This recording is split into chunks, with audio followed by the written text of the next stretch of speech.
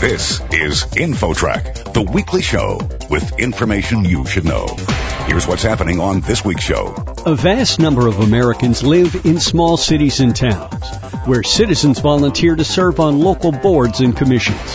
How effective are they at making decisions when it comes to zoning, planning, and other important matters? It's these boards and commissions that I study that sort of are on the front lines of dealing with these growth challenges, and that's why I think it's important to understand how these entities operate. Then, the Americans with Disabilities Act is considered a major piece of civil rights legislation.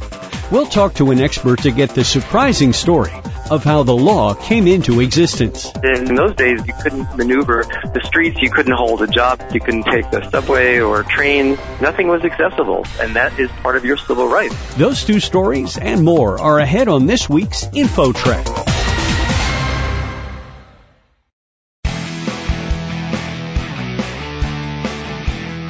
InfoTrack, the weekly show with information you should know. Here's your host, Chris Whitting. If you live in one of America's smaller cities or towns, chances are the people serving on your local boards and commissions are volunteers. How are these people recruited? And how do they make decisions? InfoTrack's Roy Mackey talked with an expert to get the answers. Roy? Thank you, Chris. We're talking with Dr. Rob Baker. He's a professor of political science at Wittenberg University in Springfield, Ohio, and the author of Government in the Twilight Zone, Volunteers to Small City Boards and Commissions. Now, you examine how local government works in smaller cities and towns across America, and that comprises a pretty substantial percentage of the overall population, doesn't it? Yeah, it does. Actually, this is a little surprising to me when I started the research. 97% of all American cities that are incorporated anyway are ones with populations of fewer than 50,000 people. So millions of us are experiencing civic life in these cities, and we just don't really know a lot about them. So your book is based on several surveys across several states. Let's start with just what those surveys were looking at. Sure. There were 3 waves of surveys. 2 waves dealt with asking members of boards and commissions, like planning commissions and park boards, about why they volunteered to serve on these commissions, what their experiences were like, what they thought of their experiences.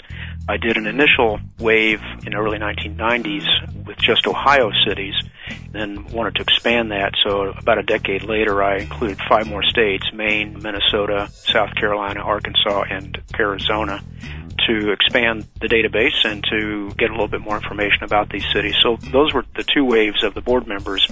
And then about a decade later, as I was finishing up the book project, I wanted to see what the city council members and mayors thought about these boards in these cities, because they have final decision-making authority, of course, on most policy issues, but they rely on these entities for a lot of advice. And so in 2012, I did a survey of these 60 cities, mayors, and council members. I think many people believe that government in smaller cities is basically the good old boys network. Is that true or false?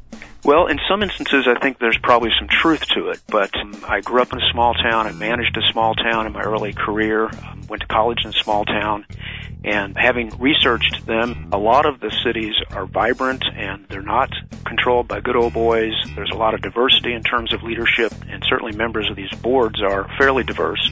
Although I think the typical board member is a 52-year-old white male, but 30% of the board members are actually female, and quite a lot of diversity there, at least in terms of gender and economic status. There are so many smaller entities in local governments, planning commissions and park and recreation boards and so forth. What motivates people to serve on these arms of local government? That's a good question. One of the central questions that I had when I started the research, and there's a set of arguments in the literature about the fact that people don't get into politics unless they see that there's something in it for them, and this is called incentive theory. And previous research has shown that people get involved, such as volunteering for boards and commissions, if they have a purpose in mind or a goal they want to accomplish, or they want to meet more people or get to know others in the community, or they see potentially a material benefit, such as a promotion in their job, or maybe they get paid and the pay is something that motivates them, or they simply want to improve their own skills, so there's a developmental incentive, or for many people there's a service motivation. They want to help the community and give back. So those 5 selective incentives, if you will, or motivations, were pretty important. I'm sure there are thousands of variations across the country, but are most of these positions generally appointed as opposed to elected? Yes, most of them, the vast majority of them are appointed. There are very few elected members of planning commissions or park boards. These are primarily appointed by members of the city council, or in the case of a mayor-council city, frequently it's the mayor who has appointment power. He or she would do all the official appointment. But the recruitment of these people is a difficult thing. And when I surveyed the mayors and councilors, one of the things I probed was how difficult they thought it was to recruit these folks.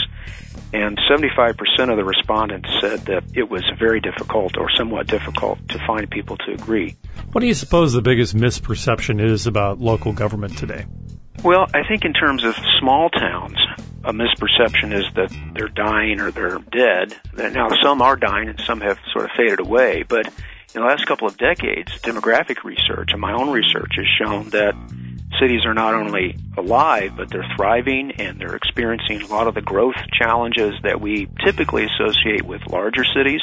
And it's these growth and development challenges that are associated with large corporations like Walmart or big box stores coming in, creating controversy, or locations of prisons, or even migrations of largely Hispanic populations, primarily in the Midwest, for example, that create challenges and tensions in these towns. And it's these boards and commissions that I study that sort of are on the front lines of dealing with these growth challenges. And that's why I think it's important to understand how these entities operate. And, they operate in what I call the twilight zone of local government because they get very little fanfare. There's not a lot of media attention. In fact, a lot of people don't know about them, even in their own communities, but they're playing a very important role. So I think the biggest misconception for small towns anyway is that they're sort of sleepy little places of not much activity, and that's really far from the truth.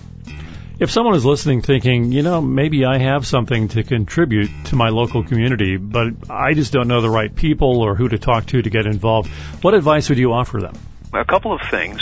First of all, they could get in touch with one of their members of the city council or the mayor and talk to them about what opportunities might exist on the advisory commissions and boards in their community.